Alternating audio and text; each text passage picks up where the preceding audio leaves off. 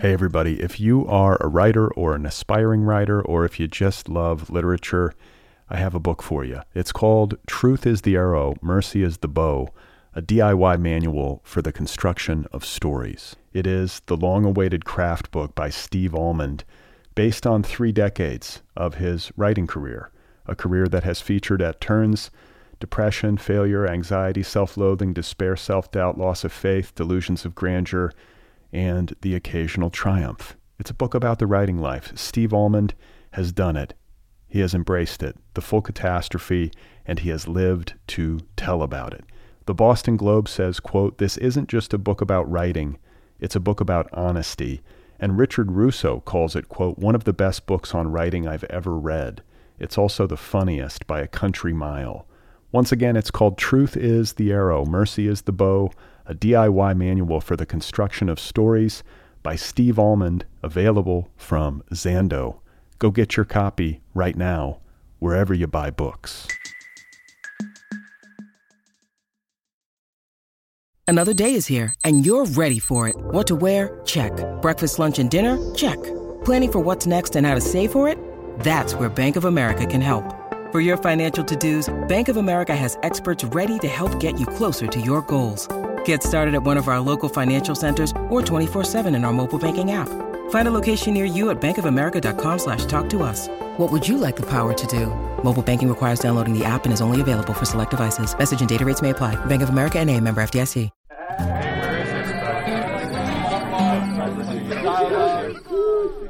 Hello, how are you? Welcome to the Other People Show. I'm Brad Listy, and I'm in Los Angeles. Thank you for listening. I have Louise Nealon on the program today. She is the author of a debut novel called Snowflake, critically acclaimed, #1 international bestseller, available now in North America from Harper Books. Snowflake is the official September pick of the Nervous Breakdown Book Club, the TNB Book Club. That's my monthly book club. For more on that, go to thenervousbreakdown.com. But, basically the way it works is you sign up for the book club, you get a book delivered to your door every month. I interview book club authors on this program, and it makes for a nice, holistic experience. A few quick reminders. The Other People podcast has a YouTube channel. Did you know that? This happened over the past year. And I just want to flag it. If you could subscribe to the YouTube channel, I would appreciate that. The entire archive of this podcast is now on YouTube, and it's free. Go smash the subscribe button, as they say. Secondly, if you like this show and you have a few minutes on your hands and you don't mind rating and reviewing this show over at Apple Podcasts or on Spotify or wherever you listen, that would be great. I would appreciate that. Apple Podcasts is probably the best place to do it if you have to pick one, that or Spotify. But if you rate and review the show, it helps the show find new listeners. I would be obliged. Lastly, I do want to remind listeners about the Patreon for this show. This is a listener-supported program. The entire archive of this podcast is available to you for free. That's more than 700 episodes and counting. If you like the program and you listen regularly and you have the means, please consider supporting it over at patreon.com/otherpplpod. That's patreon.com/otherpplpod. You can support this show for as little as $1 a month. There are different tiers, different levels of support. As you go up the scale, you can get stuff like a t-shirt, a tote bag, a coffee mug, a book club subscription. I will write you a postcard. I will wish you a happy birthday. But it will help to sustain this program into the future. And I hope that you'll consider it if you can. Once again, it's patreon.com/otherpplpod. All right? Okay. So Louise Nealon is today's guest. Her debut novel, Snowflake, is a #1 international bestseller. How about that? And it is available now from Harper, the official September pick of the TNB Book Club. Very pleased to have Louise on this program. I really enjoyed meeting her. We had a delightful conversation. I'm excited to share it with you right now. Here she is, folks. This is Louise Nealon and her debut novel, One More Time, is called Snowflake. There's two ways that we exist, through competition and through cooperation. And there's Debbie, who is the main character in Snowflake, and she is balanced between these two opposing modes of being in the world, with Billy being her uncle, who lives in a garden in the back of their house in a caravan, and Maeve, who believes that she can dream other people's dreams. And Debbie is pulled in these two opposite directions, and with that she meets a friend in college, Xanthi, who she believes is the epitome of perfection, and she competes with her. She competes with the idea of her, and it's only when they find vulnerabilities in each other that they're both able to find a deeper connection and find like a bond with each other. And that's kind of what the story that I was trying to say or kind of create was to break down those competitive walls that people create internally. Competition has always bummed me out. I'm like a guy, I'm an American white guy. I'm supposed to be into competition. Like, that's what I've been told by my country since I was born. You compete in the marketplace and you win, and all this stuff. And I've always been, and even like sports, I'm like, but somebody's got to lose, and the person who loses feels like shit. And I think, I guess maybe people who are less sensitive than I am are like, well, so what? It's the way it goes. But and listen, I'm not saying there should be no sports. I'm just saying that, like, by lionizing competitive prowess, we sort of lose sight of the fact that somebody's losing. Most people are losing, especially when it comes to like capitalism. Like, most people lose and suffer because of it. Like, what are we to do about that? That's where the low self-esteem comes from, and that's why so many people have low self-esteem and anxiety and depression. And like, I would say that I'm quite a competitive person by nature, and my family is competitive. And one of my favorite shows is actually the American show Survivor. And I love watching that because it's like a bunch of characters on an island, and you never know how the story is going to turn out. So I see it as like a gem of observing human nature. But I really, I agree. Like, with even, I viewed myself as a failure for so long, during my entire 20s, and with this book, after publishing, I'm in a strange position where people are suddenly looking to me for advice, writing advice, and I kind of laugh because I don't see myself as a success in any way, and I'm really quite nervous in interviews and quite unsure of myself.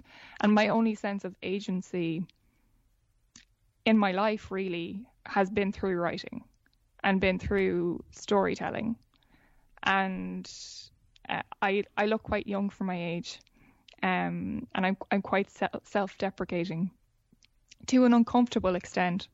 And when I'm in a room by myself with characters who I see as real and who I see as kind of imaginary friends, I don't see that I have any control over the characters. The best part of writing is when the characters, you're running to catch up with them, and they have stuff that you don't know. I think it was George O'Keeffe that said, whether you succeed or not is irrelevant. Making your unknown known and always keeping the unknown beyond you is what matters. And for me, that's what I'm always chasing with writing. It's expanding your your consciousness and ways of believing in the world and finding the magic. And I feel like competition and a capitalist society kind of narrows our view of the world and makes us skeptical and cynical, and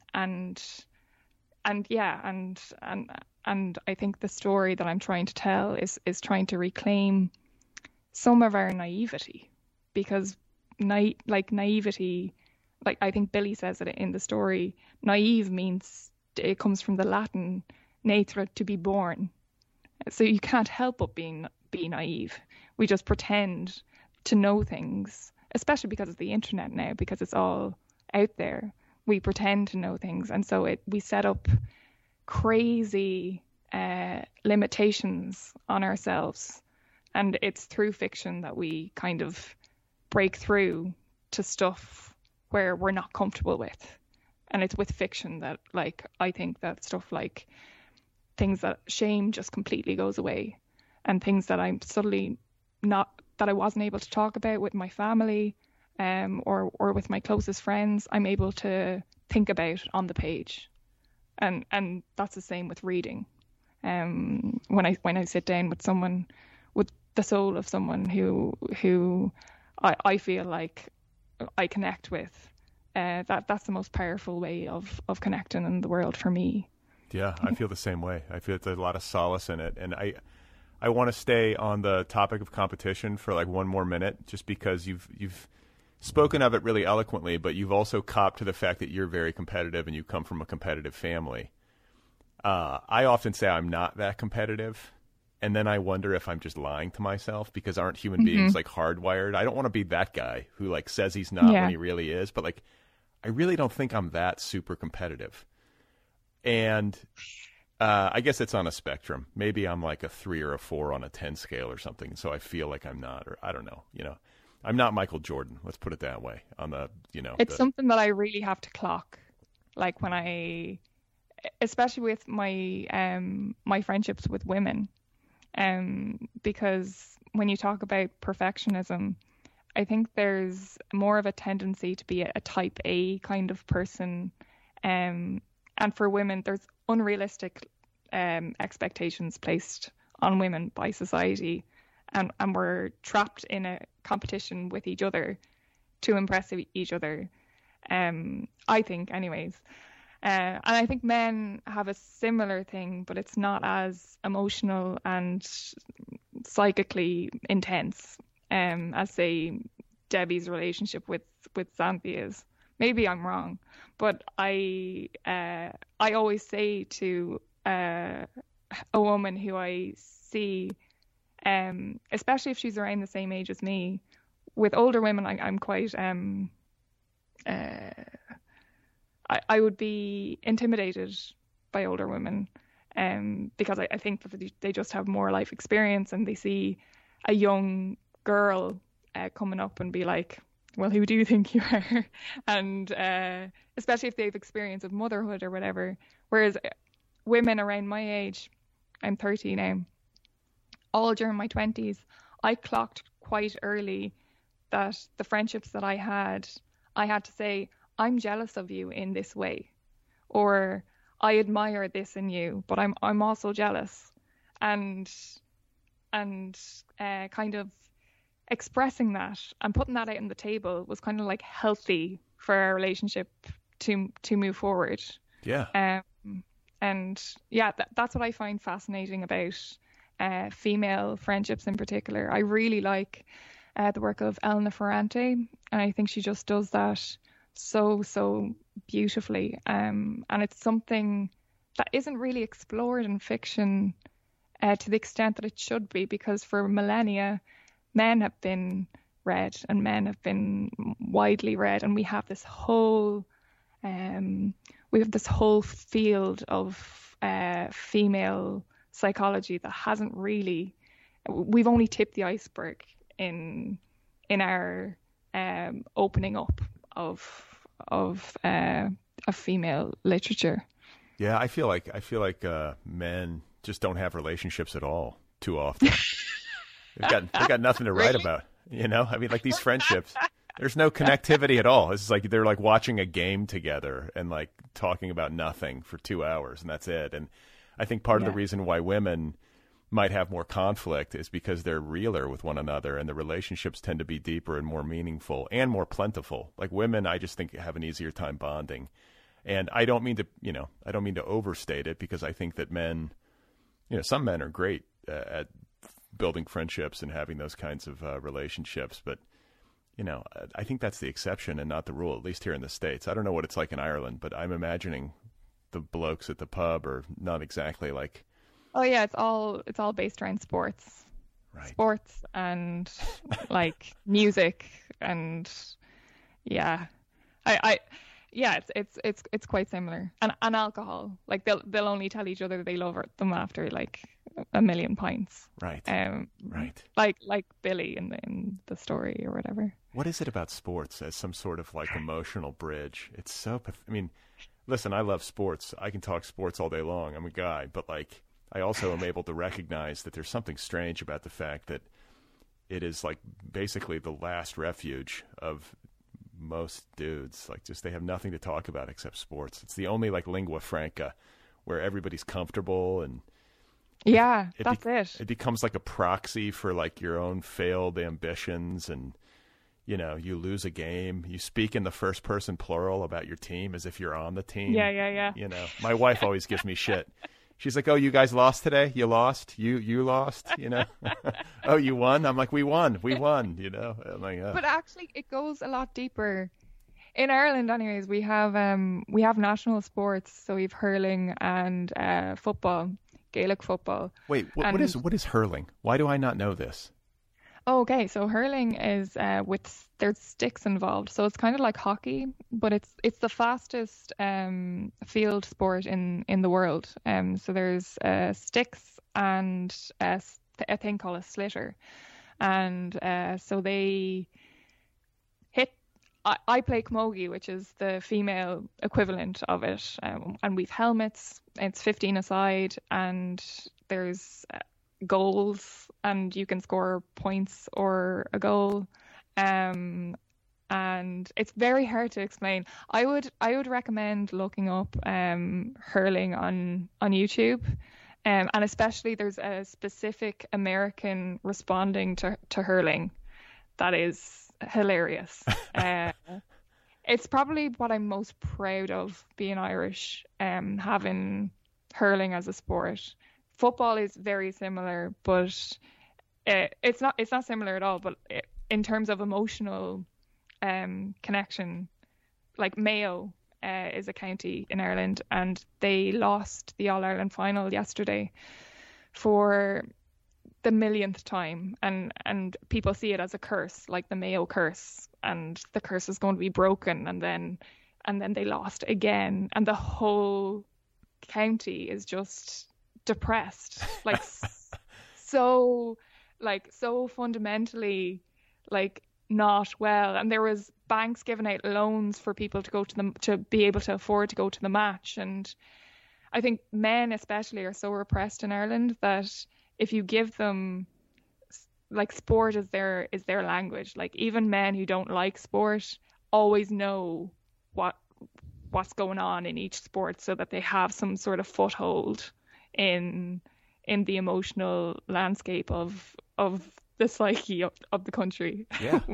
It's incredible. No, yeah. we have exact parallels for that. I mean, for years it was Boston, the Red Sox, this baseball team had a curse, and whenever there's a team that hasn't won the championship in a long time, they'll take on this sort of guise of, we're cursed and there's a darkness, over us or whatever. And I read and have talked before on this show once or twice about this theory. It's like a theory of the case with regard to why men, and in particular, I think, like working class men, but not just, just any man who feels maybe disempowered in his life in some way, or not in control to the degree that he wished that he would.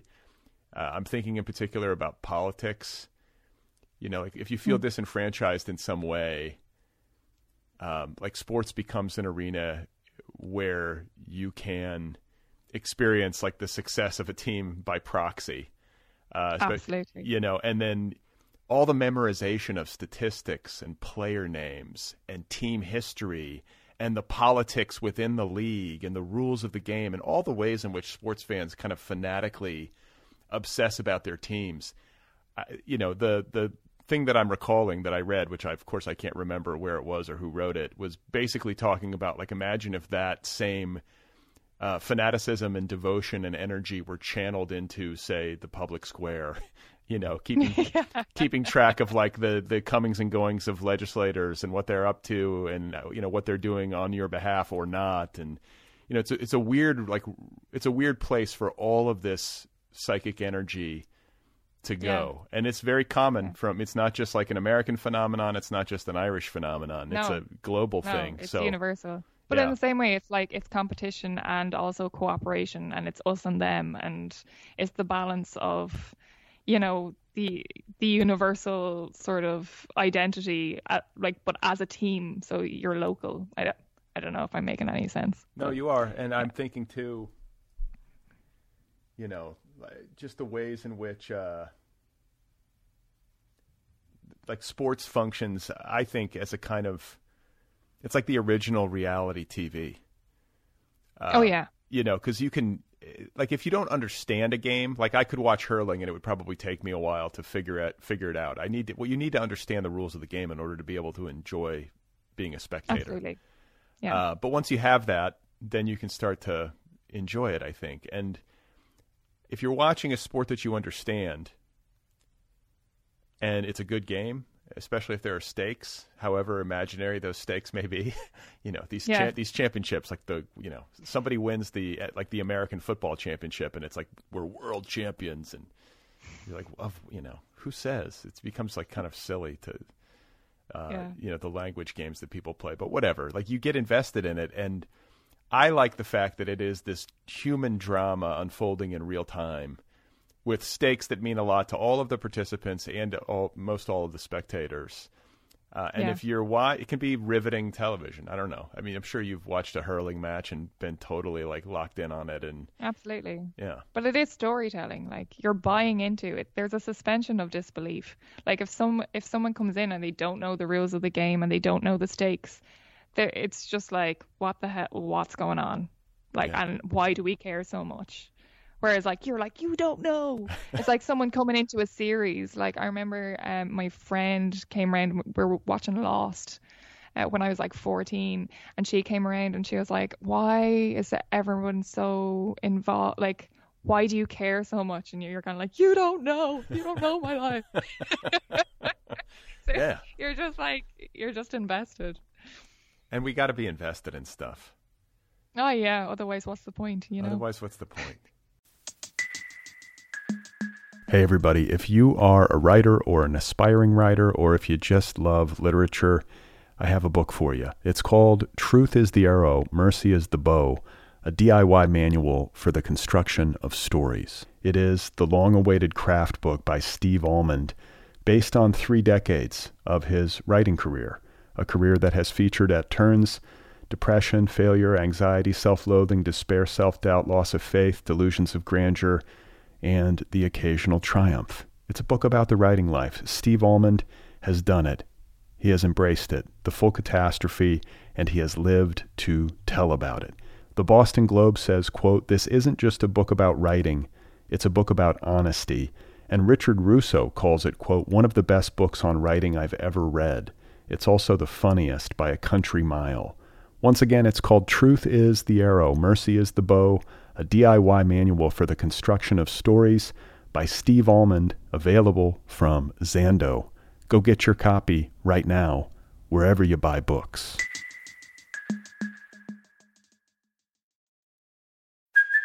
Hey, it's Kaylee Cuoco for Priceline. Ready to go to your happy place for a happy price? Well, why didn't you say so? Just download the Priceline app right now and save up to 60% on hotels. So whether it's Cousin Kevin's Kazoo Concert in Kansas City, go Kevin, or Becky's Bachelorette Bash in Bermuda, you never have to miss a trip ever again. So download the Priceline app today. Your savings are waiting.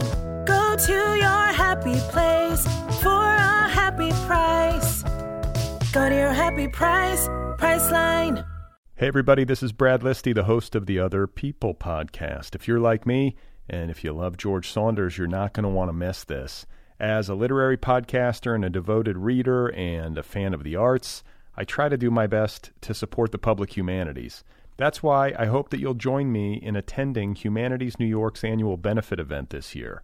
Join New York Times #1 best-selling author George Saunders, a past guest on the Other People podcast. He will be in conversation with author and Professor Imani Perry for Humanities New York's 3rd annual History and the American Imagination benefit.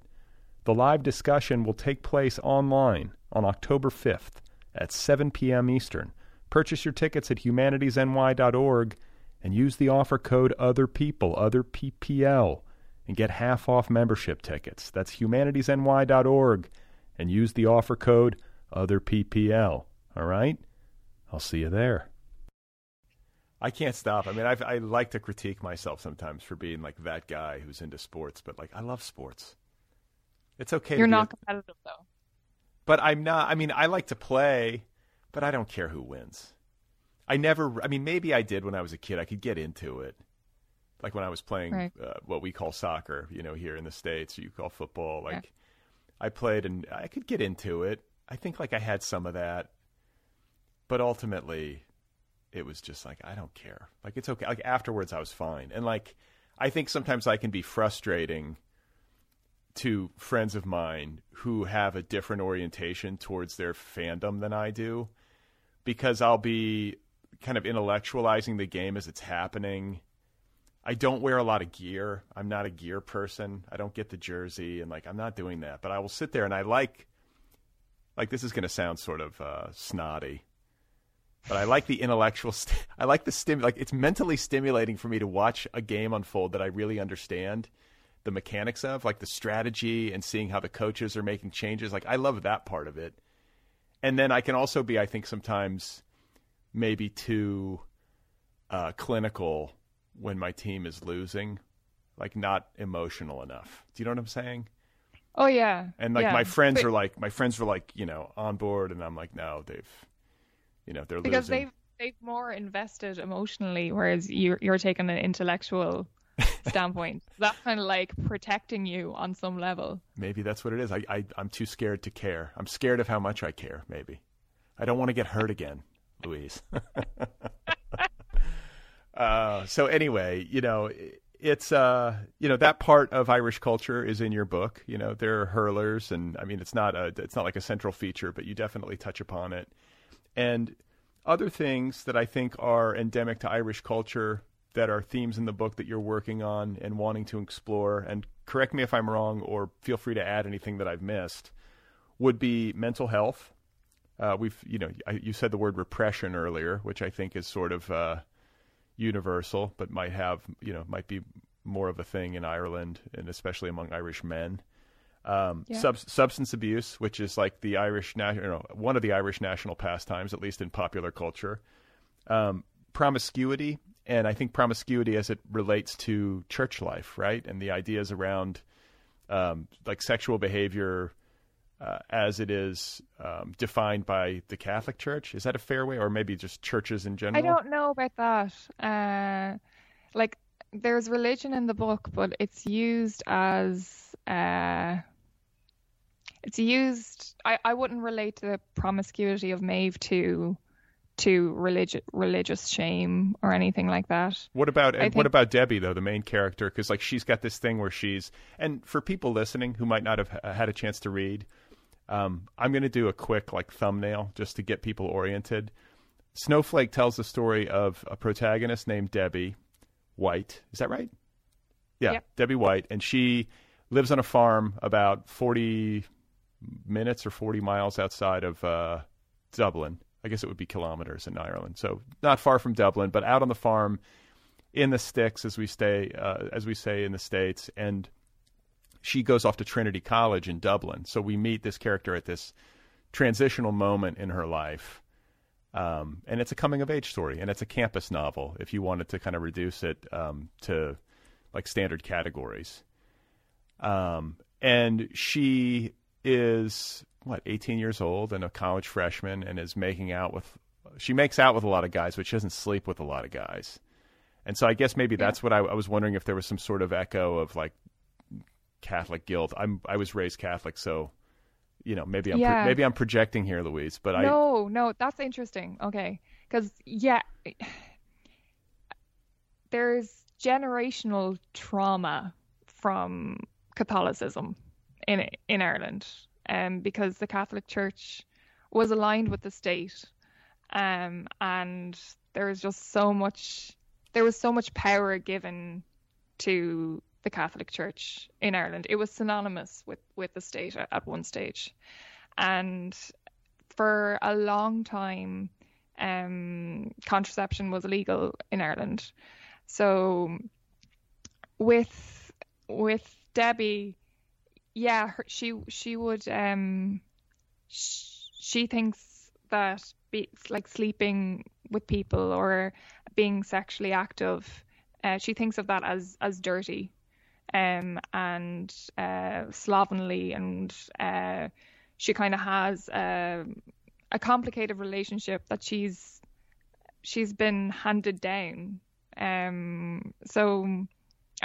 It's very much speaks to real life in Ireland, that we're quite liberated now, in that most of Irish people now wouldn't be practicing Catholic.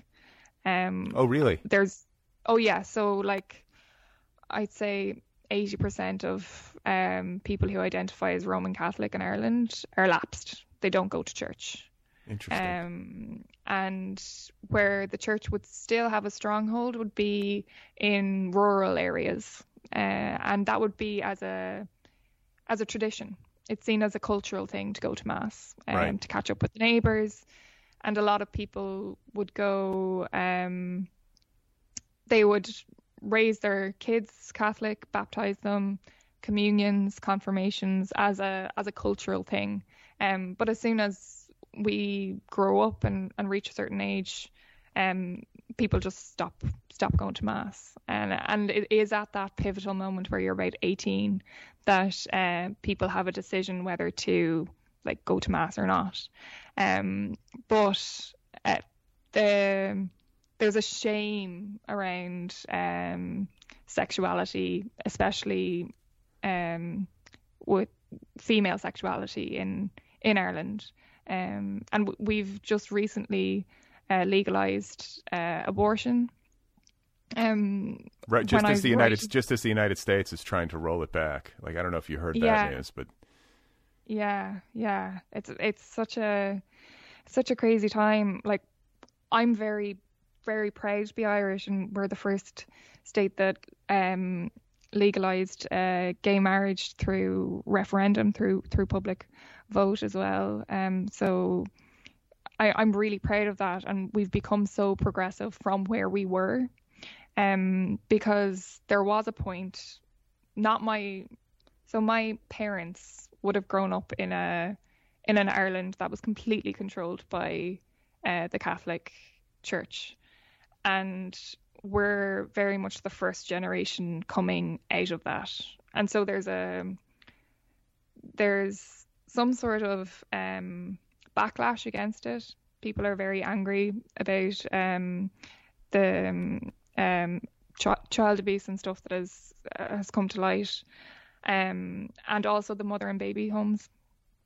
Wait, what is that?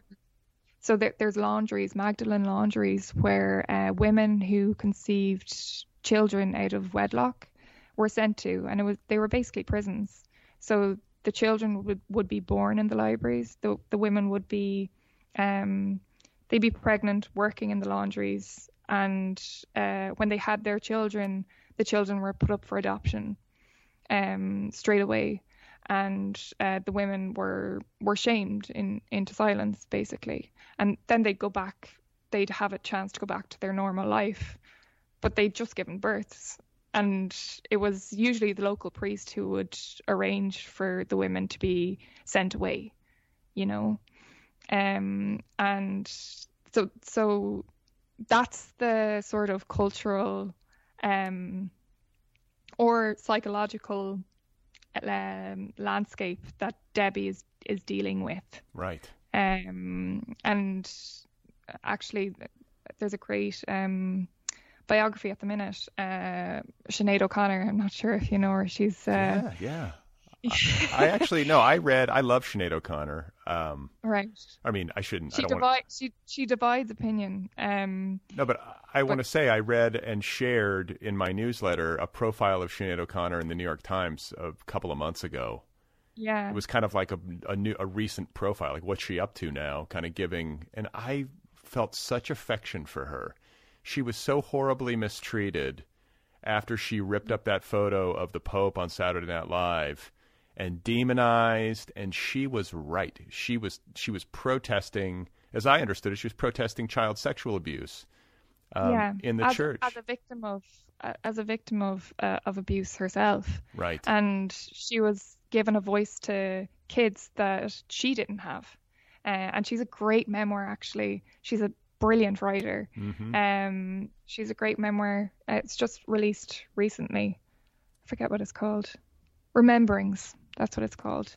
And it's the last book that I picked up, and I didn't stop reading it from the minute I picked it up. I wonder if I can get her on this show. You think she would talk to me? if yeah, definitely. If I could track her down. George Saunders on and Maggie Nelson, so right. Yeah, definitely DM her. Yeah, I will. She's on Twitter. Okay. I'm gonna DM Sinead. I feel like. Here's what I feel like. I feel like what reading that profile, and I'm sure what reading the book is a reminder of, is that it's a very important to remember that a lot of times in really heated cultural moments in particular, or just like volatile moments in history, there will be certain people who speak out and who are shut down because of it, or shouted down, or villainized, or called crazy, all the different labels that we saw kind of affixed to her in that time.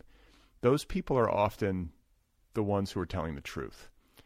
Absolutely. Not always, but often. And it's important, especially when there's a lot of volatile energy in a culture or in a cultural moment, to keep your wits about you and to make sure that you don't, because it could be, I think back on it. I mean, I guess I was a kid, so I don't want to penalize myself too much, but I'm not sure. I don't remember being pissed off at her, but I also don't remember vocally coming to her defense in the way that we like to imagine ourselves in heroic terms. It would have been the right thing to do looking back. So I don't know. Yeah, but we were just a bit behind in our thinking, and that's what made it so difficult for her to speak the truth that she knew. And another really important Irish writer who did that was Edna O'Brien, who she actually had to leave Ireland because her books were burned by parish priests, and which I should say is we don't obviously we do not support book burning, but for a writer's career, it's not the worst thing in the world to have your book burned. Like all of the really cool Irish male writers at the time were so jealous that her books were being burned. Right. She's such a badass. She's still alive today, and she's a literary hero of mine. And she really spoke truth to power when she had the chance. And she wasn't. There was a recent New Yorker profile on her, actually, that was a bit snarky, and the backlash was such that Ireland came to her defense finally. Nice. So we did a whole circle, and we're finally claiming her as our own, because the New Yorker guy was like, oh, she thinks she's the Queen of Ireland or whatever, and we're like, yeah, she is, because she brought us out of a really dark place and gave women a voice in Ireland when we really didn't have one. And she had to escape to London after that. And her husband was extremely jealous of her. He was a publisher, and once he found out that she was able to write, he read her manuscript and he said, "You can write and I'll never forgive you." And the marriage didn't last long after that, and she left in the middle of the night. Seems like a nice guy. Yeah. Jeez. But she's Speaking of competition, my God, her interviews online, you can look her up online. She's incredible. She's a force. I want to say she was a talking head in that. There's like a long form documentary, like a 2 or 3 part documentary on Ernest Hemingway that aired on like public television in the United States this past year. You know, Ken Burns is that filmmaker. Yeah. Like the slow zooms on like an old photograph, with the narration. But I want to say she was in that. I could be mistaken, but she could be. Yeah, she did a book on Joyce as well. She's really, yeah. Okay, she's great. So we've talked about hurling. We've talked about the church and sexual mores and cultural shifts in Ireland, which are not the primary concern of your book in an overt way. Like they're not front and center. But I'm still glad that we're talking about them, because what we're talking about, I think, is the underpinnings of the world that Deb is in.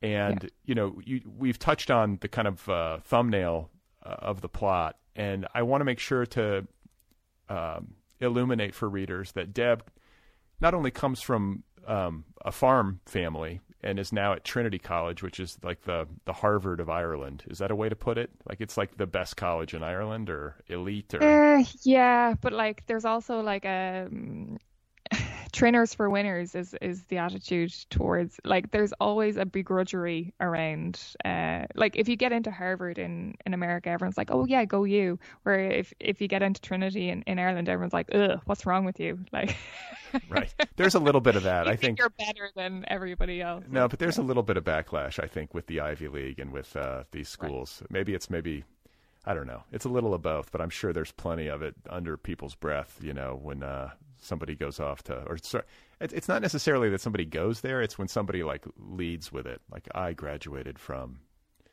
Yeah, that as well. But like with Ivy League schools, like the fees are ridiculous, and like it would cost the same to go to Trinity as it would to go to another university in Ireland. So it's different in that sort of way. It's affordable. Yeah. Oh, well, that's a novel concept. Yeah, these private schools too. These private schools with their Harvard. Just to let me like bitch a little bit in this sidebar. It has like a multi-billion-dollar endowment. It could easily make tuition free for all of its students. Mm-hmm. And yet, I know they subsidize a lot of students, but it's ridiculous that anybody would have to pay whatever $75,000 a year or whatever they have to pay to go there. It's nonsense. Yeah, in Trinity doesn't charge that. There's free education in Ireland, so it's not free, but like it's a couple of grand a year, Yeah, I feel like I am capable of like indulging in like real estate fantasies all over the world. I was thinking about Italy last night. I was like, wow, what would life be like just on some sort of like Tuscan farm? And I'm constantly like dreaming of going somewhere and escaping. Yeah. But I gotta say, and maybe I'm wrong, but I gotta say that like England and Ireland and Scotland, I'm kind of bullish on them. I'm bullish on Ireland, not only because it's coming out of this, like I think there's something vital and vibrant about a culture that is, as Ireland seems to be right now, per your description, it's kind of coming out of this phase where the church was aligned with the state, and there's a lot of corruption and bad behavior and confusion, and maybe waking up from that. It's an interesting time to be in a place. And then you couple that with the fact that I think Ireland, is as like well positioned as any like chunk of land on the planet with regard to climate change. It's not going to be like 120 degrees there. Again, we're dealing in Fahrenheit here, but whatever the math is, Celsius, like it's it seems like there will be rain though, as long as you're prepared for rain. Well, listen, I live in the desert where we got no rain in Los Angeles right now. So like I take rain. We're all dying for rain. So maybe you're in the right spot, It's careful what you wish for. Yeah, exactly. When you need mealtime inspiration, it's worth shopping Kroger, where you'll find over 30,000 mouth-watering choices that excite your inner foodie. And no matter what tasty choice you make, you'll enjoy our everyday low prices, plus extra ways to save, like digital coupons worth over $600 each week. You can also save up to $1 off per gallon at the pump with fuel points. More savings and more inspiring flavors make shopping Kroger worth it every time. Kroger, fresh for everyone. Fuel restrictions apply. Your brain needs support, and new Ollie Brainy Chews are a delightful way to take care of your cognitive health. Made with scientifically backed ingredients like Thai ginger, L-theanine, and caffeine, Brainy Chews support healthy brain function and help you find your focus, stay chill, or get energized. Be kind to your mind and get these nootropic chews at ollie.com. That's OLLY.com. These statements have not been evaluated by the Food and Drug Administration. This product is not intended to diagnose, treat, cure, or prevent any disease.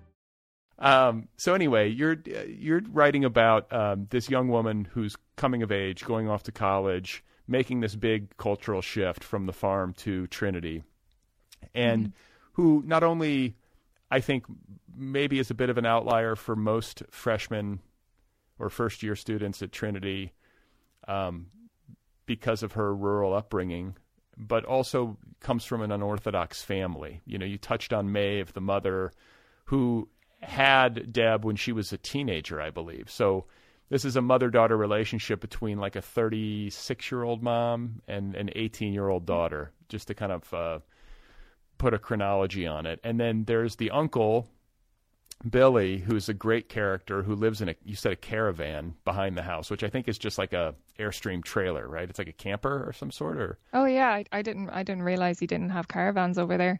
Yeah, it's like a camper, but it's like it has no wheels. It's like on blocks. Yeah, so I think we would call that like a trailer or like an Airstream, or there are different words. Airstream's a brand, but just to make sure people stay oriented. So he's living kind of behind the house there. He's kind of a surrogate father figure for Deb, and is kind of has a drinking problem, but is entirely lovable and is also very bright and learned in his way. I don't know, just a great, vivid, lovable character. So she's coming from this family situation, and now she's mixing with kids like Xanthi, who is more... like you say posh in Ireland, how would you put it? Like, yeah, she's like the posh friend. Yeah. And so, like, from a setup standpoint, sophisticated. Yes. Sorry. Yeah, like, or cosmopolitan, Yeah. So very much so. From a setup standpoint, I feel like this is fairly traditional architecture for a campus novel and a coming of age novel. Like, you have these pieces in place. And that's not a criticism. It's just an observation. And there's really only so many ways to skin the cat if you're going to be telling a story about somebody going off to college. But this book is memorable and feels new for reasons that I'm still trying to define for myself. I think it has something to do with how lived in it feels. You know, you come from a farm family. I know that from talking to you before we got started. I get the sense as I'm reading that a lot of this stuff is close to the bone in the way that it often is for fiction writers. I never want to presume that you're not like working far afield, but I think there's some autobiographical elements in there. Is that fair to say? Yes and no. I'm often mistaken for Debbie. So every second interview I do, people call me Debbie, or they call Debbie Louise. I haven't done that. I haven't done that yet, though. No, you haven't. You Okay. haven't. No. But there's still time. Props. Yeah. And also I feel quite bad. My family are really supportive. And my mother especially, she's my first reader, and the mom in Debbie's story is Maeve, is a bit mental, and so everyone assumes that my mother is slightly unhinged, and she's been so great about it. I cannot thank her enough for just like, especially in Ireland, because people talk in Ireland and like the neighbors have read the book and stuff. But yeah, like Debbie's family situation is very different to mine, but the elements of the farming background is through like the details. Are like, I've basically scooped out my family and thrown in characters that are like my invisible friends. Like, and Debbie very much started off as an avatar of my 18-year-old self. Like, her first day in university was similar to mine. And so she only really came to life for me when she started doing things that I wouldn't necessarily do, or and that's where the story really took off for me. And I remember when I first sent, there's a proof going around the family, and my Uncle Joe rang me, and he was like, yeah, Louise, like, well done, like, it's great or whatever, but Jesus, would you not send her off to New York or somewhere, or just get a bit away from your own life? And he was quite concerned for the next book, because he was like, well, it's taken you 10 years to write this one, so do you have to like wait 10 years to live so you can like scoop out like all of the details of that life and throw different characters in? And he was so worried for me and frazzled, and kind of a bit dubious of the whole fiction writing ability that I had, because he was kind of like, sure, it's just the stuff from our lives, really. And you're like, hey, if it takes me another 10 years, that's fine. I mean, exactly. Yeah. Well, I don't know. Right. But yeah, so there's raw material there, and the details are definitely raw material. But where I find it interesting and where the book sparks for me is not in the bits where it's close to the bone for me, but actually in the bits where I actually have no idea what's going on. But yes, with like the farm descriptions and being slightly lost in a city, it comes down to autobiographical experience. Sure. It's funny that you talk about this book taking 10 years to write, because it reads beautifully and quickly. That was my experience of it. It goes down easy. Yeah. And it gives the impression that you wrote it quickly. Like, not in a rush or like carelessly, but just like, I don't know. It's like, this is lived in. It's easy for me to trick myself when I'm reading a good book. I'm like, this just shot out of her. Like, but no, it took 10 years of labor and kind of working through the story and figuring out the world and the characters to get it to where it was that familiar. Yeah, absolutely. And like, I write quite slowly, and I find writing very difficult. So it's really a big compliment when people say that it was easy to read, because it wasn't easy to write, and I really wish that it was easy to write. But yeah, that's something that I'm probably most proud of about the book, that like my dad was able to read it, say, and he found stuff in it that like spoke to him. Like, he's not a reader. He doesn't, like, I think the last book that he read was like a sports autobiography. Right. So, and he communicates in sport and also farming. And I've kind of like a reputation around the farm as being the fairy, the one that doesn't really contribute much, and is kind of like the one that's not around when things need to be done on the farm. So seeing that I kind of connected to the farm, at least on an imaginary level, came as quite a shock to him. Right. And I think it was a pleasant surprise. So while there's things in the book that, like, I look at the book and I am proud of it, but I see it as like a flawed thing and like a failed experiment. I definitely do. But the fact that it's there in the first place is something that's quite like miraculous to me. And I really had to come home to write it as well. I don't think I could have written it anywhere else. Interesting. Yeah, that's it. And it took you 10 years. You're 30 years old, you said, right? So You started this book when you were 20? 18, actually. I had the idea. And it's the reason I became a writer, because I was so interested in in the idea that I chased it. And what was the seedling? What was the seedling? You say you're interested in the idea. What was the idea? Okay, right. So, so I dropped out of college. I had a very similar first date to Debbie when she went to university, and I came home and I was like, I can't go back. And I was quite burnt out from the leaving cert is the last year of college that we do to get into university, and it's quite stressful in Ireland. And I was burnt out from that, and I got very depressed and down. And I sort of slept a lot. And I had this really weird dream that I woke up from in the middle of the night. And it felt like it wasn't, it felt like it didn't belong to me. And it's kind of embarrassing admitting that. And it wasn't like a really dramatic dream.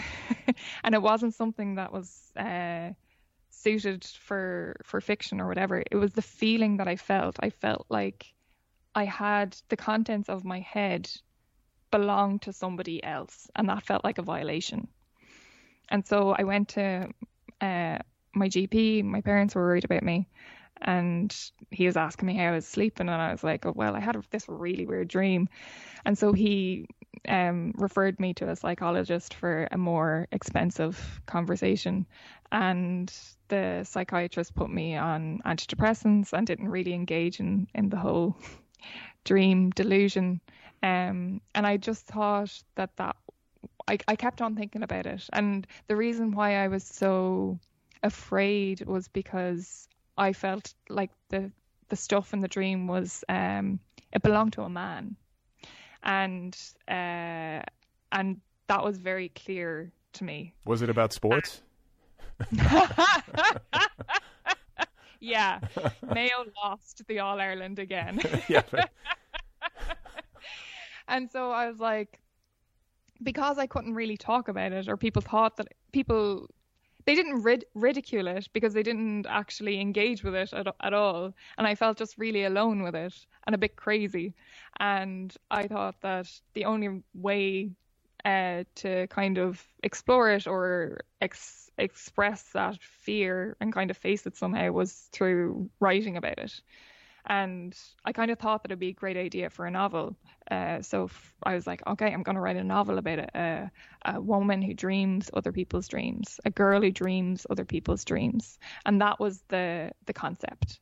And then as soon as I started writing, the characters just kind of like took off, and they didn't really care about that concept at all.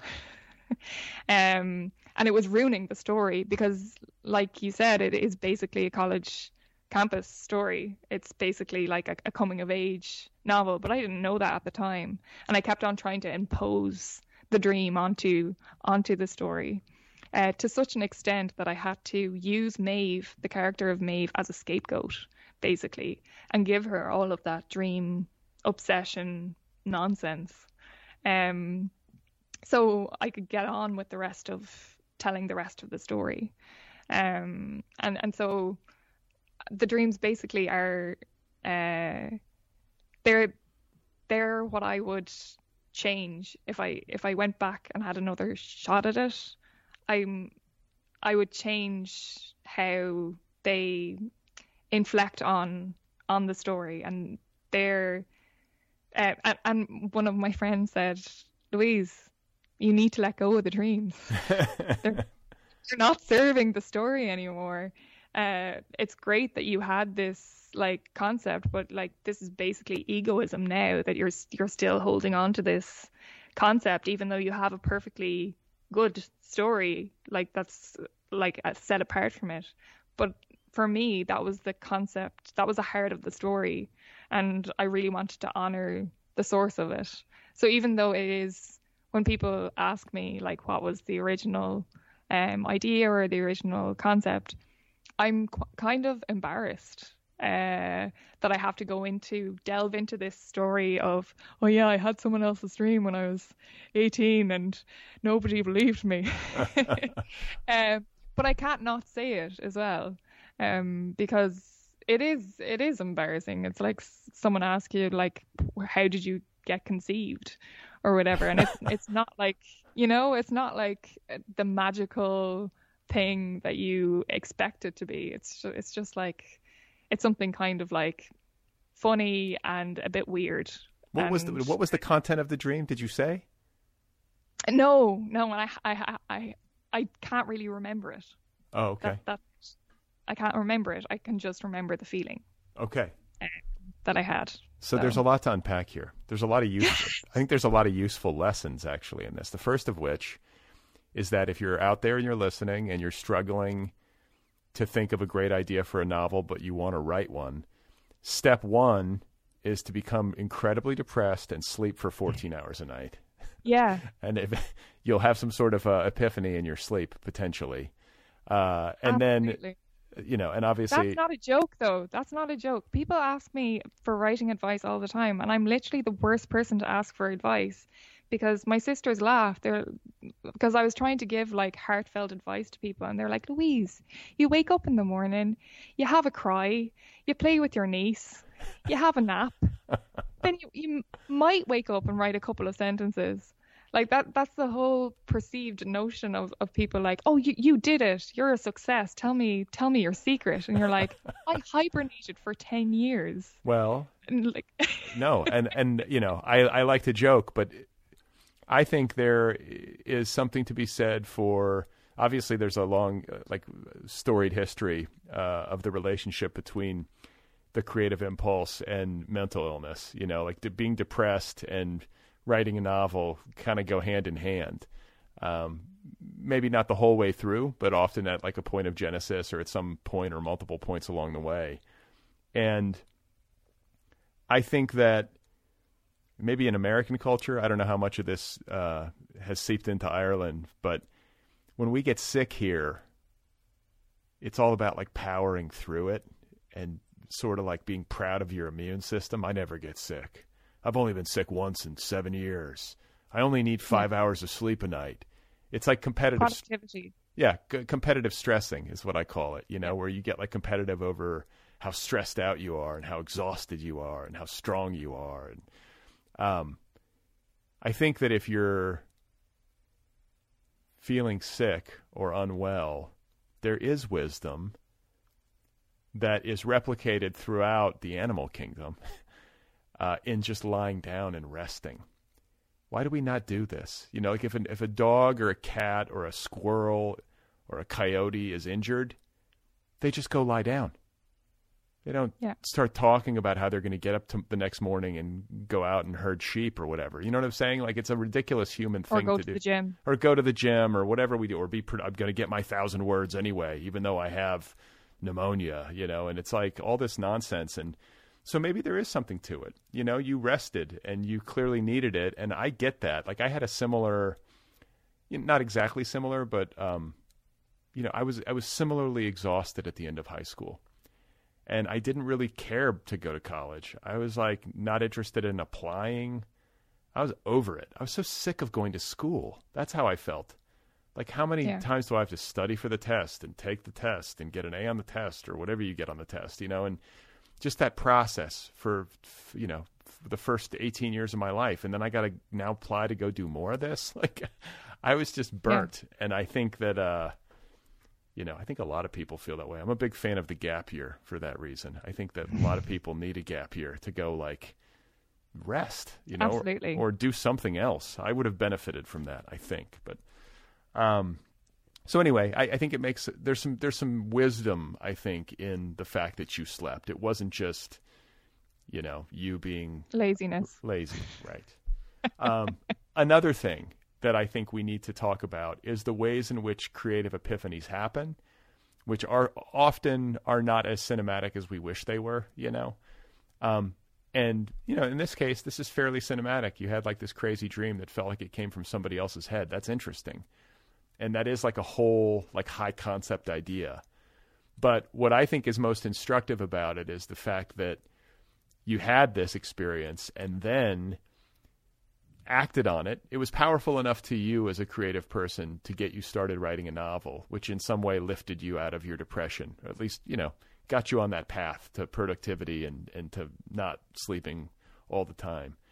But then there came a point of departure where the original conceit and this seedling that was delivered to you in your dreams lost its centrality in the narrative.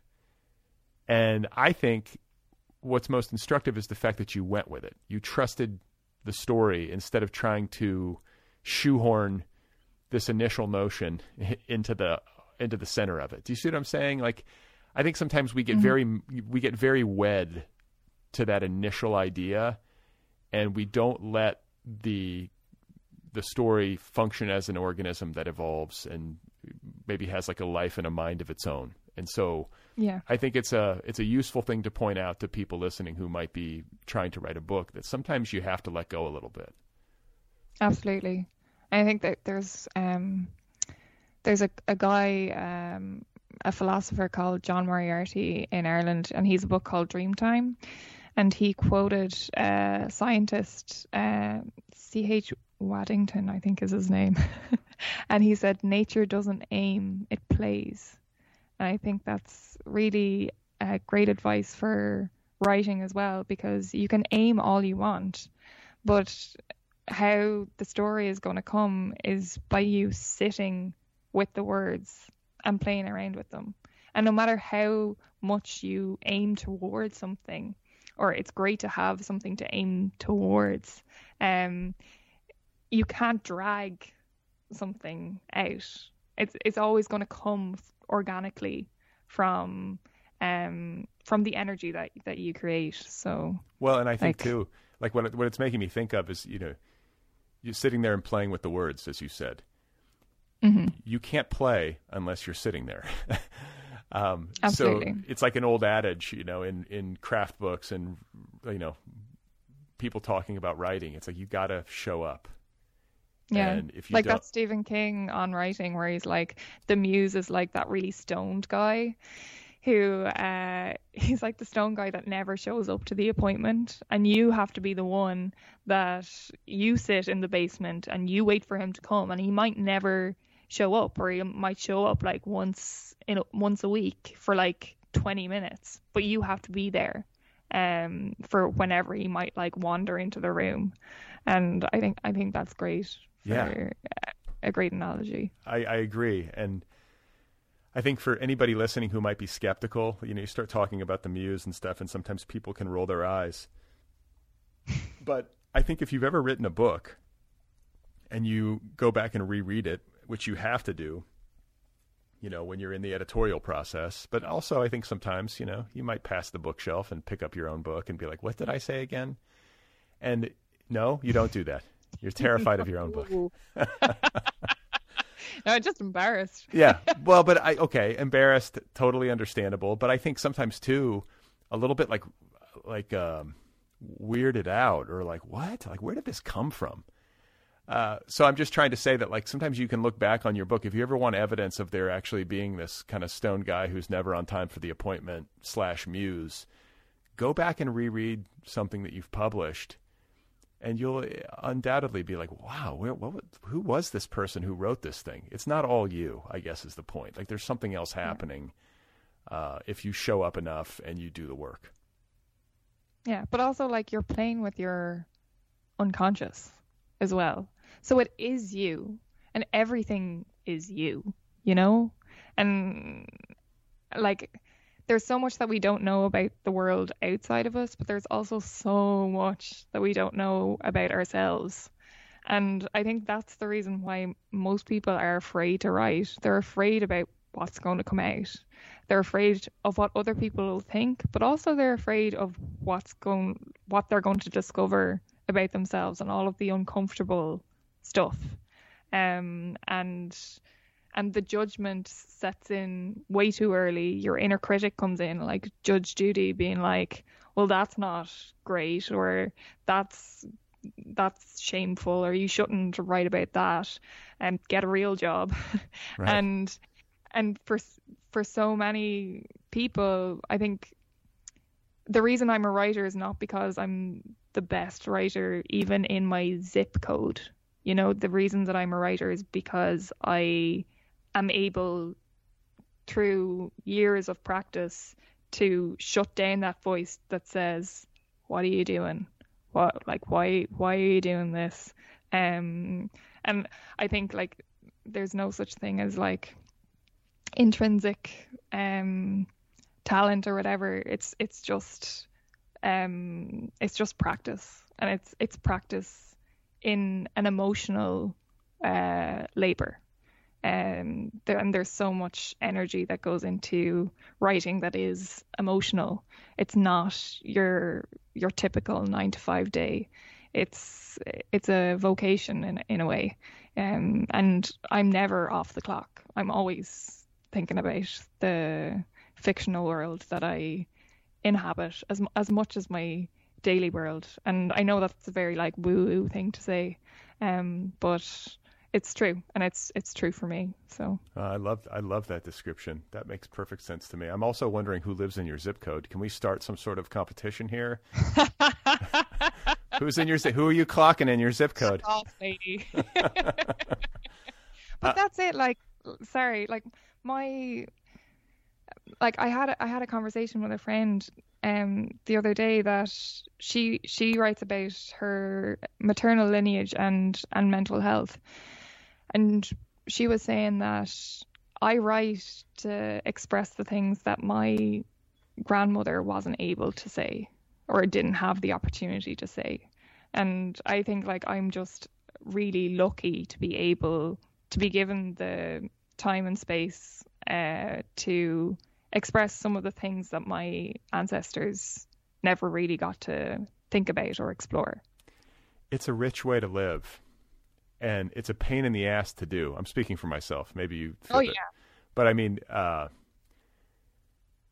I think that there is something like beneficial to my mental health that is connected to writing. Like that emotional labor that you talked about, like going through it. I've never done a lot of talk. I've done talk therapy once, but it feels like it performs a similar function for me. I mean, it's not to say that I wouldn't benefit from therapy, but I go in and I'm sort of excavating my life and experiences and difficult emotional stuff in the writing, and finding expression and trying to kind of get a hold on it and draw it into focus. That's basically the same thing you're doing when you're talking it out with somebody. Maybe not exactly the same, but you know what I mean? Like, I don't know. I guess I'm just saying that, like, even though like monetary rewards are usually very limited in the world of literature, and even in, cultures that have really peripheralized books and literature, and focused more on other media, you might not get the kinds of rewards that come with, say, making a pop music album or something.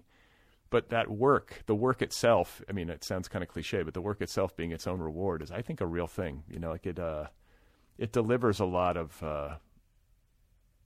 rewards in that way, is my experience. Yeah.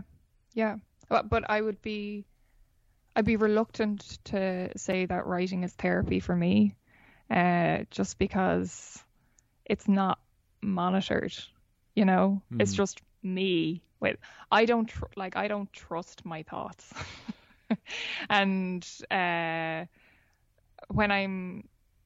but having said that, when you write fiction, you tap into a place that isn't really you. You're able to empathize with a person that isn't you. So like when I'm writing Debbie, I'm maybe dealing with my own issues, but I'm dealing it through the vehicle of the other. And so you're able to kind of like detach your own. I'm not sure if I'm making any sense, but no, you are, and you're making me think. But I mean, you're making me think. Like, again, my experience is limited here, but like in talk therapy, you're kind of otherizing yourself in a way by talking about. You're objectifying yourself and your behaviors and your emotions in the presence of this like guide. And I think maybe it's not that writing is therapy; it's that it has therapeutic benefit. Makes you feel better, and there's some value. There's like, I think, real deep value in just looking at things carefully. And you were talking earlier about how a lot of people are scared to look.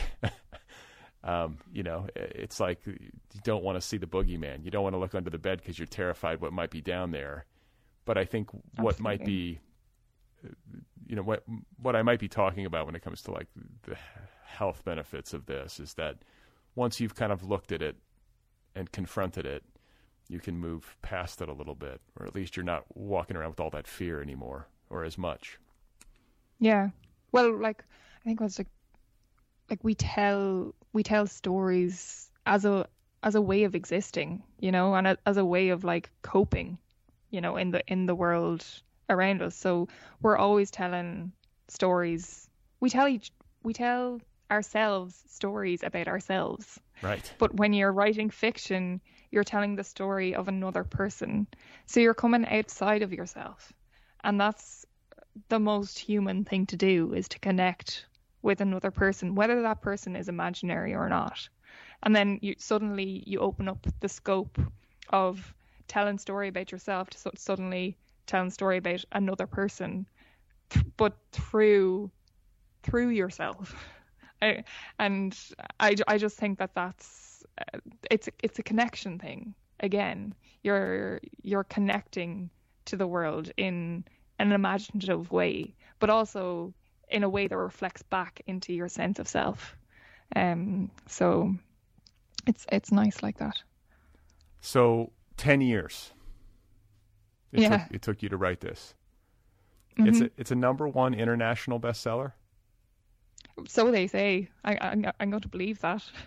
Like, yeah, because I was looking at it, I was like, does that mean it's the best-selling book in the world? I mean, like, an honest question. I don't think so. This is a more popular book than the Bible. Louise Nealon has done it, ladies and gentlemen. The King James Bible is now #2. But a big debut success. Let's put it that way. In the realm of literature, like, you must be pleased to know that the book is finding readers and people are liking it. And it took you a decade, and we touched on that. We talked about the book's origin stories and this depression that you went through around the age of 18. But then there's all these other years, and I'm assuming all these other iterations that the book went through as you kind of worked your way towards its final form. And then you have to get it published and go through the rigmarole of, finding an agent and doing all the business part of being a writer. Yeah. So can you, I know you're not going to be able to get to all of it, but can you talk a bit more about the process of writing it and getting it to where you needed it to be, and then getting it into print? Okay, so I went to university during my 20s, so I had the idea. I did English in college, and I wasn't really writing that much. Oh, wait, so you went back to college? I went back to university, yeah. Okay. Yeah, and I did 4 years there, and I wasn't really writing that much because I was reading the greats, and I had this high concept idea, and I was like, oh God, I'll just think about writing instead of actually writing. And then I went up to Belfast to do a master's up there in creative writing. And that's really when it kind of took off. So I had 4 years of not really writing, but like sketching things.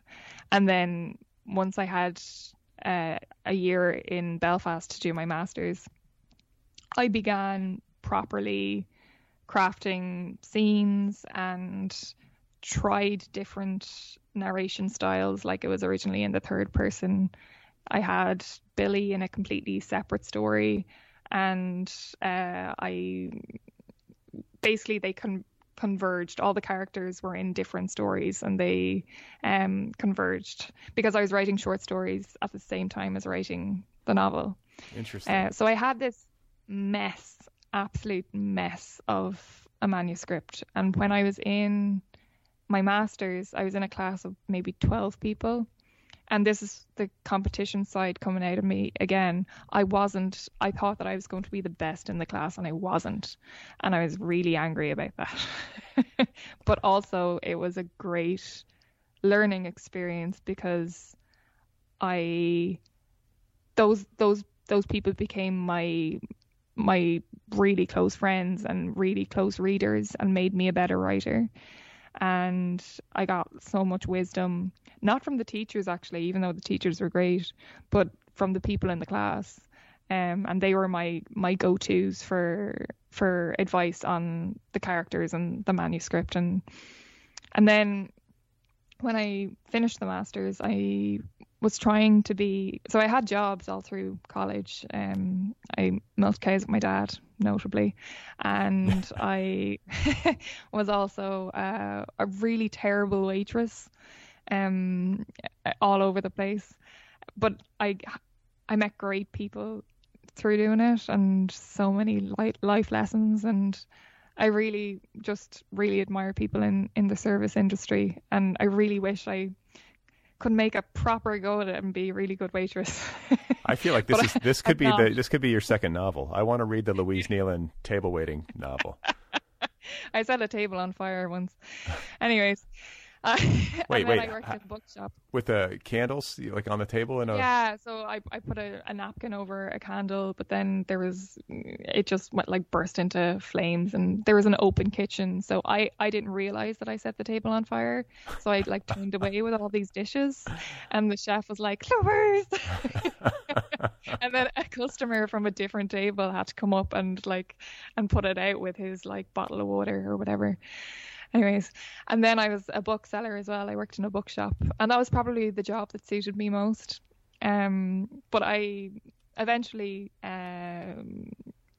moved back from Belfast to home, where I milked very occasionally, but mostly took the time to write. And I wrote a short story, entered it into a competition, like the way that you do the lotto. I wasn't really expecting anything. What was the story? And I got an email. What was the story? The story was called What Feminism Is. No one really remembers the title because it was just called, the Irish Times reprinted it under the headline Irish Bad Sex Story. Thank you, so Irish Times. Yeah. So my mom was like on the phone to my aunties being like, if you Google Louise Nealon and bad sex, it should come up. So you brought great joy and pride to your family. To my family, yeah. And then I got my agent through that, basically. My agent read that story in the Irish Times, and she got in touch with me. I met her for coffee, and she was basically like, you can do this for a living if you want. And I really didn't believe her, but kind of went with it, in the way that like, it was kind of like a date and you've no idea why the person fancies you. I had 2 short stories, one that I was happy with and one that I wasn't, and a mess of a manuscript. And I shared with her the idea for the story, and she got excited about it, and I was like, okay. And then she just said, if you get this into shape, we can do this, this, and this with it. And I was like, okay. And so she was really instrumental. Marianne is her name, Marianne Gunn O'Connor. She's a great agent, and probably she's the reason the book exists how it is in its form now. I probably would have gotten it out in the world eventually, but she really gave me the get up and go to actually get down to it and get it together and streamline it and in a presentable manner. She was great. So great, not only like motivating you, and I think, just somebody telling you you're good at something and then somebody making it real, like, you can do this. Yeah. This is an actual thing. This is not some sort of figment of your imagination. And then basically she becomes your first reader, your agent. This is often how agents function, or most of the time this is how they function. And that early editorial feedback, it's an intimate creative partnership. Yeah. And she was really, really encouraging. And also she'd great connections. She's a really badass businesswoman. She's the only person I know who has a positivity bias. She's able to see opportunities where people don't.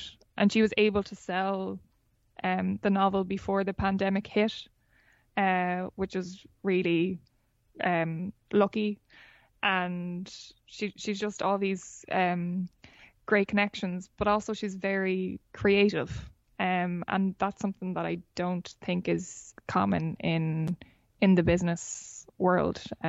She's just, I was incredibly lucky to have crossed paths with her. So as you're saying all this, I'm having like this self-critical inner, kind of monologue about the fact that I don't have positivity bias. I can't say that I do. I guess to make sure nobody does. Right. Nobody does. I have to apologize to you for not being the second person you've ever met with a positivity bias. It's okay. Yeah.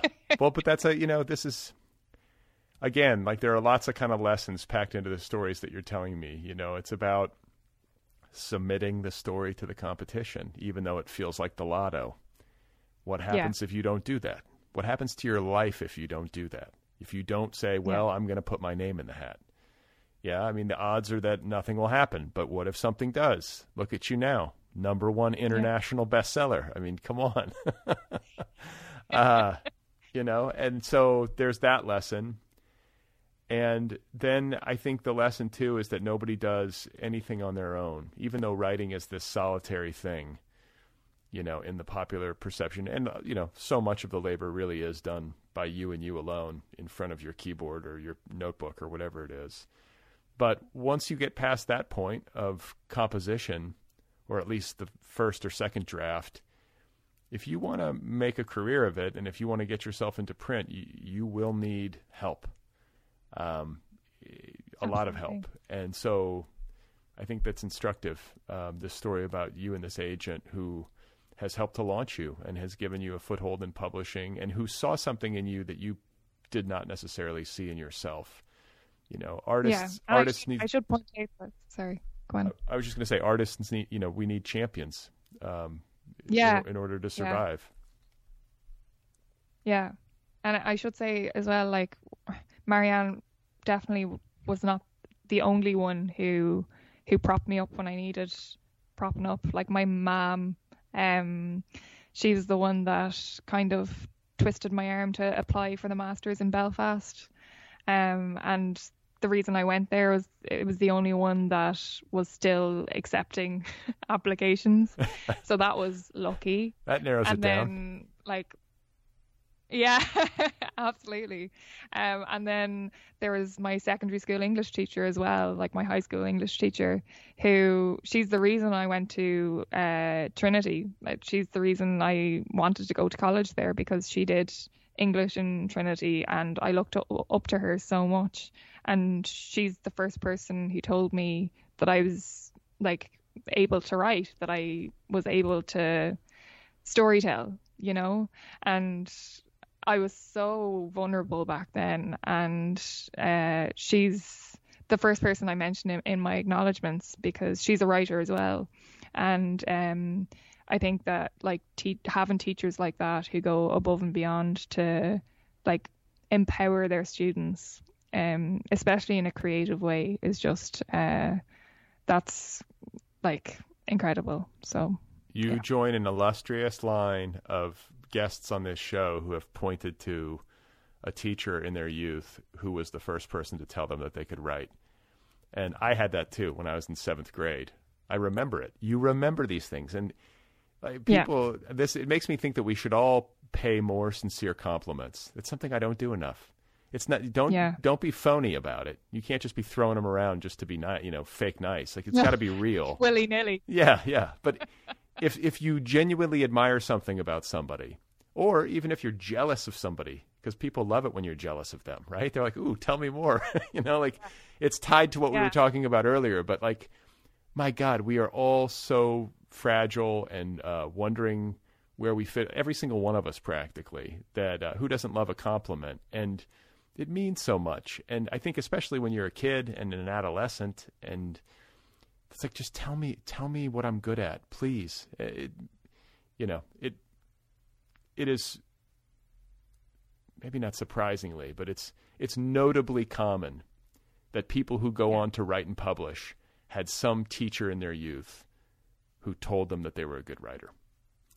And honestly, I sometimes wonder if my science teacher had been like, you know what, you would make a great surgeon, I probably would have pursued that. I'm just like, just tell me what to do. I have no idea who I am, like define me for myself. You're so impressionable at that time as well that it can go either way. Yeah, absolutely. Like, because I had a teacher in school who really like took a dislike to me because I was quite I was like a big nerd, but like really wanted to impress, and especially in English. And I gave these big long-winded answers. Do you know when they ask you to read out your response to the text or whatever, and like one student would be like a sentence, and then they'd ask me and I'd be there for like 10 minutes to the point where she'd have to like interrupt me and be like, oh Jesus, it's not all about you. And she marked me down on my essays loads, to a point where like I was like crying at home, and like I doubted myself. And I was at that point when I had a change in teacher, and she kind of like saw me as like, I don't think she actually saw me as annoying. I think that teacher saw me as annoying, but she kind of just saw the energy there. And she was like, okay, maybe don't speak for like 10 minutes in class, but definitely write that much. And definitely like, she had way more patience, and to the point where like I really owe her a lot, because it could have gone either way, She probably recognized herself in you. I mean, you were authentically enthused. You cared, and you're to be forgiven if you're 16 years old and a little bit long-winded because you're like geeking out over a book. I mean, that's kind of what you want. So I think maybe that teacher just recognized, like the first teacher, the one who marked you down, I think misapprehended your enthusiasm for some sort of character flaw, or like, you wanting to be a know-it-all. And the second teacher just recognize that you love books and writing.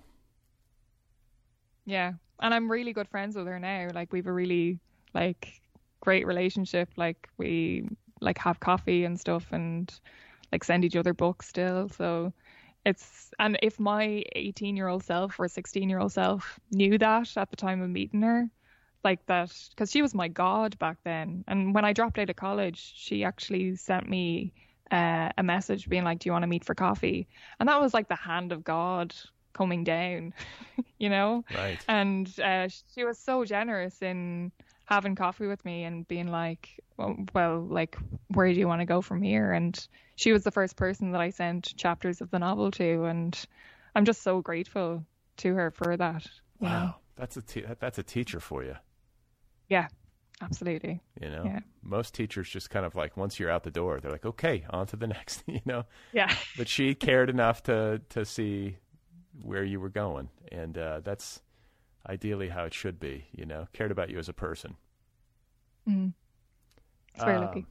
I want to ask you about the word culchi, which I had to Google.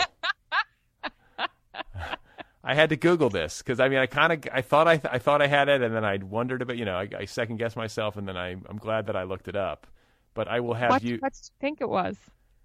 I didn't realize that it had like a rural. I was thinking it had something to do with somebody who was like really like culturally, either one way or the other, like really culturally adept or not. I don't know. I was confused, because it had the sound, culchi. It had the word culture embedded in it. Yeah. I looked it up just to make sure I was clear. But why don't you, for listeners, tell us what culchi means in the Irish vernacular? Right. So there's a big divide between the city and rural population. So if you live in the city, you're a city slicker. But there's three types of people in rural Ireland, and they would be townies who live in towns, boggers who live in the bog, and culchies. And culchies live in villages in Ireland, small parishes, and they're kind of looked down upon by city slickers as being very provincial and a bit naive. So there's a a specific date, the 8th of December, where Culshies come up to Dublin for the Christmas shopping, and that's a day for people to be kind of like forgiving of the naivety of these country bumpkin idiots who don't know how to navigate the environs of the city, and are really just safe at home in their villages, where everything is familiar, and they can go to mass and pick up their shopping and say hello to people that they know by name. So that's what a Culshie is. They're someone who are from small villages in Ireland, usually a farming background, who are kind of very provincial and a bit naive. Well, I don't think I need to point this out to you, but it should be said that if these city slickers are in a mood to draw distinctions and to take pride in the fact that they have all of this cosmopolitan knowledge, it works both ways. Why don't they come out to the village and help you birth a calf or whatever it is? Yeah. Like, let's see them milk some cows. I think that they might look very much lost in those activities, right? So I don't know. Same dynamics exist here too. I mean, there's really, maybe to a degree that exceeds the way that it used to be, a class divide between urban and rural. Not just a cultural divide, but if you really draw, like, the way that population patterns have materialized here in the States, at least, you have all these people and all this young, like, educated, all these young educated people kind of swarming into big cities, and smaller towns and more rural areas losing young people, losing population numbers. And I think there's a lot to unpack. I don't want to talk in too simple of terms, but I do think that a lot of the tensions that exist between city slickers and Culshies or boggers or whatever you want to call it has to do with those trends. I mean, and it seems like they exist that way in Ireland as well. Absolutely. That's the way it's moving, It's similar. Yeah. I fantasize about living on a farm. And in particular, in like the north of England or in Ireland, I love border collies. I used to have one. Do you have border collies on your farm? Yeah, we've two. Oh, too. Okay. Yeah. Well, if I come to Ireland, I'm going to have to come pet your dogs and say hello, because they're the well, best. Molly won't pet you, or Molly won't pet you. You won't be able to pet Molly because she runs away from humans. She's very much like just a work dog. Yeah. So she's no interest in physical affection. She's getting better. She might like me. Ted is a big gobshite. Ted is actually immortalized in the book called Jacob. Oh, okay. Who he just fucks up on a colossal level all of the time, and never does his job right, but is really spoiled. And so Ted, we had Ted's great grandfather in our family, so he comes from a line of border collies, and he knows his lineage. He must know that we'll never get rid of him, because he's just very comfortable in his lineage and his heir to the throne on the grass. Are they what do they look like? Are they black and white borders? Are they merle? Like what's the coat? So Molly is she's black and white, and there's a bit of husky in Ted, so he's a bit brown. So he's black, white, and brown. Okay. And very, very handsome in a way that like a man would be handsome, but even if he let himself go, there's no way that he couldn't be unhandsome, even if he has a bit of a belly on him. He's just really good genes, you know. I wish I was that guy. I got to work so hard. Everyone wishes that they were that guy. Yeah, just like I want to be that person who like ages and you're like, yes, like they look fantastic. But like I take like a picture of myself, I take a selfie at the wrong angle, and it's like it ruins my day. I'm just like, but okay, I'm jealous of your dogs, and I'm jealous of like at least this idealized version of farm life that I have in my head. I know because a friend of mine is a farmer and has been his entire career that it's extremely difficult work. It's you're never off the clock really, and the physical labor of farming, I guess it might vary a little bit from farm to farm depending on what you're doing. But my friend, who I just saw not too long ago, was describing to me the physical toll that it takes on the body to farm once you get to our age, which, we're still relatively young. I'm in my 40s, but he was just describing how his friend gets up out of a chair and is just like, and he's got to struggle because his back is so messed up, and yet he'll still be able to do all of this incredible labor physically because his body's so used to just kind of going through the motions. But I don't know. It just that sort of took some of the shine off the diamond for me. I was like, okay, now I'm feeling better about not having a gentleman's farm. This is hard work. It's not something you just go there and the dogs all come, gather around you and you head out to the pasture to herd sheep. It's not that simple. No. Okay. No. And you're exactly describing my dad getting up from a chair when you're describing your friend. Only my dad is in his 60s now, so it's a young man's game, he says. Oh, yeah. But he can also never imagine retiring because that would be giving up. But it's great. It's a great job for an older man as well because he can kind of do as much as he wants. And my brother's on the farm as well, and we have a couple of other guys. So he can delegate and still be part of it and do as much as he can, So Andy has you to sit on the sidelines and do nothing. Oh God, absolutely not. Yeah, that's where the whole anxiety of productivity came in as well. And because I live in a space that's so focused towards productivity and getting things done and so practical, whereas my day is very it's just the complete antithesis of that, and that was sometimes frustrating. But frustrating for who? You or your dad, or both? Both. Yeah. Both. Well, yeah. I was just going to say, I think that a lot of times that's why a good day writing feels so good, is because there's so many bad days where I can come down on myself. You just feel like such a failure. You look back at your day and what did I do? I just kind of sat here and wrote a bunch of shit that's never going to be, it's never going to see the light of day. It doesn't even make any sense, but that's the work, and I think for people who have more conventional jobs, and by comparison, just about any job seems conventional when you compare it to, sitting in front of a computer and staring at a flashing cursor all day long. And, so people can have a hard, I've been through the same thing with my family. What are you doing all day? And, but you're just sitting there, and I'm like, yeah, but you have to just sit there, you have to have the space to get lost, basically. This is the work. The work is doing nothing. Yeah. The work is right. sitting here. Right.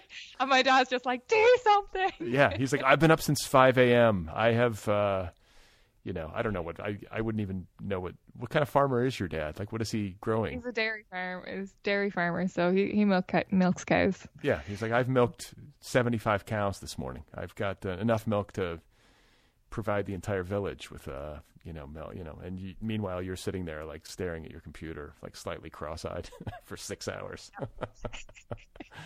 Well, hey, listen, it takes all kinds, and you have memorialized the farm and the farm life beautifully in your book, which, as you said, your father is pleased with. So you're doing something for the farm. You're immortalizing it, And Thanks. I really enjoyed this book, and I mean it when I say it.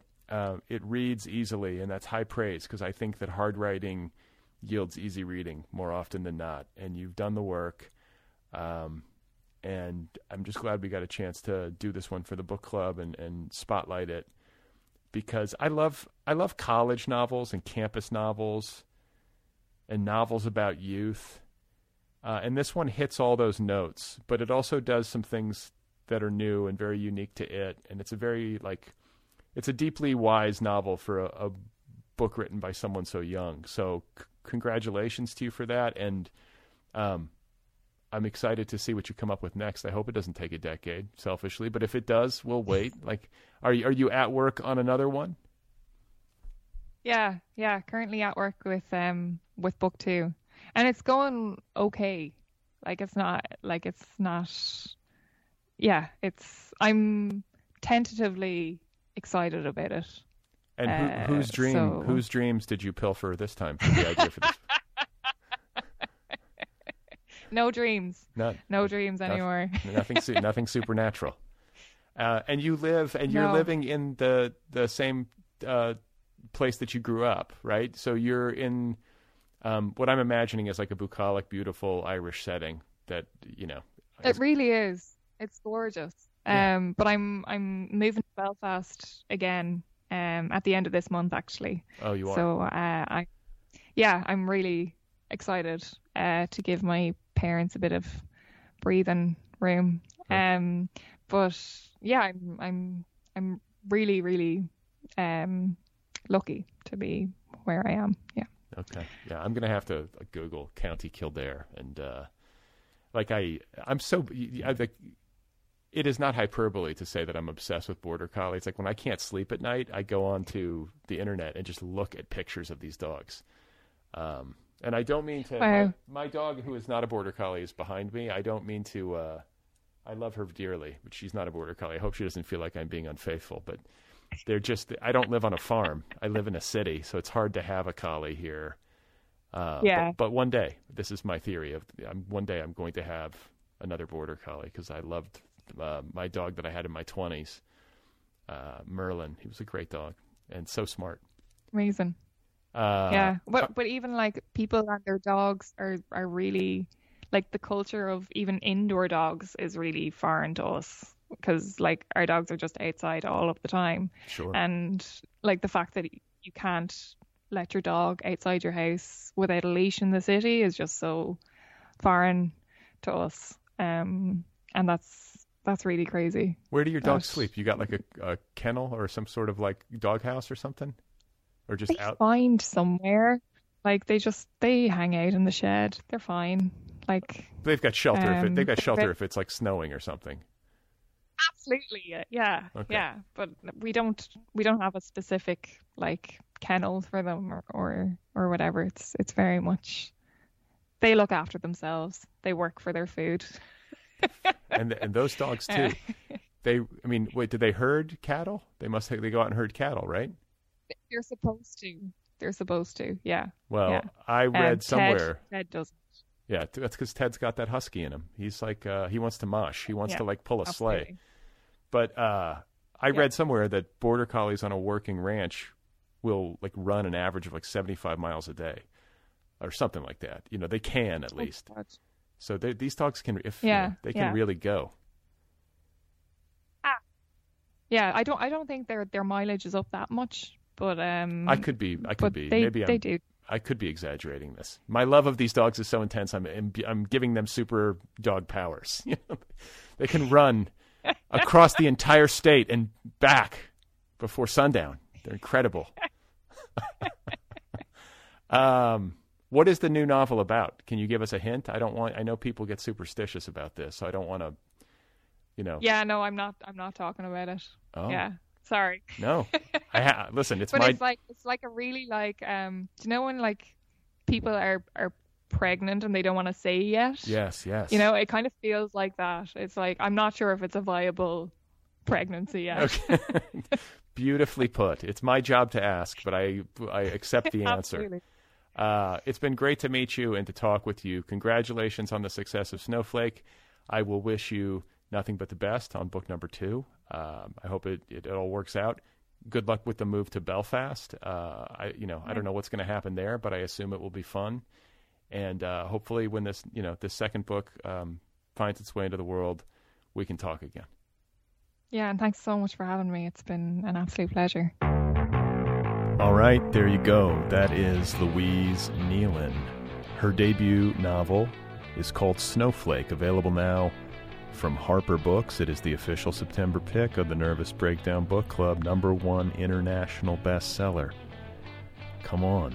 You can find Louise on Twitter Her handle over there is @Louise_Nealon. Once again, the novel is called Snowflake. Go get your copy right now. The Other People podcast is offered freely. If you want to support the show, you can do that at patreon.com/otherpplpod. That's patreon.com/otherpplpod. If you want to email me, if you have thoughts that you would like to share, the email address is letters@otherppl.com. The Other People podcast has its own YouTube channel. Don't forget to go subscribe over there. If you want to join the TNB Book Club, you can do that at thenervousbreakdown.com. Just click on Book Club in the menu bar. The Other People podcast has its own app. Did you know that? It has its own official app, the Other People with Brad Listy app. It's free. Go get it wherever you get your apps. If you want to get Other People merch, if you want to get a t-shirt, you can do that over at otherppl.com, the show's official website. You'll see a t-shirt in the left sidebar. Click on that t-shirt. Go buy a t-shirt. These are very soft, comfortable t-shirts. I'm very picky about t-shirts. I like these t-shirts. They're good t-shirts. Get a t-shirt. What do you think? Go out in public fully branded. Got some good conversations in the pipeline, you guys. I don't know exactly who's coming up next, but I'm just looking through the list here. I've been busy. I've got a lot of interviews coming up too, including some big ones. I've got so much reading to do. I don't mean to complain, but I mean, Jesus. It's overwhelming. The speed. It's like, drinking from a fire hose. But it's all for a good cause. I'll talk to you soon.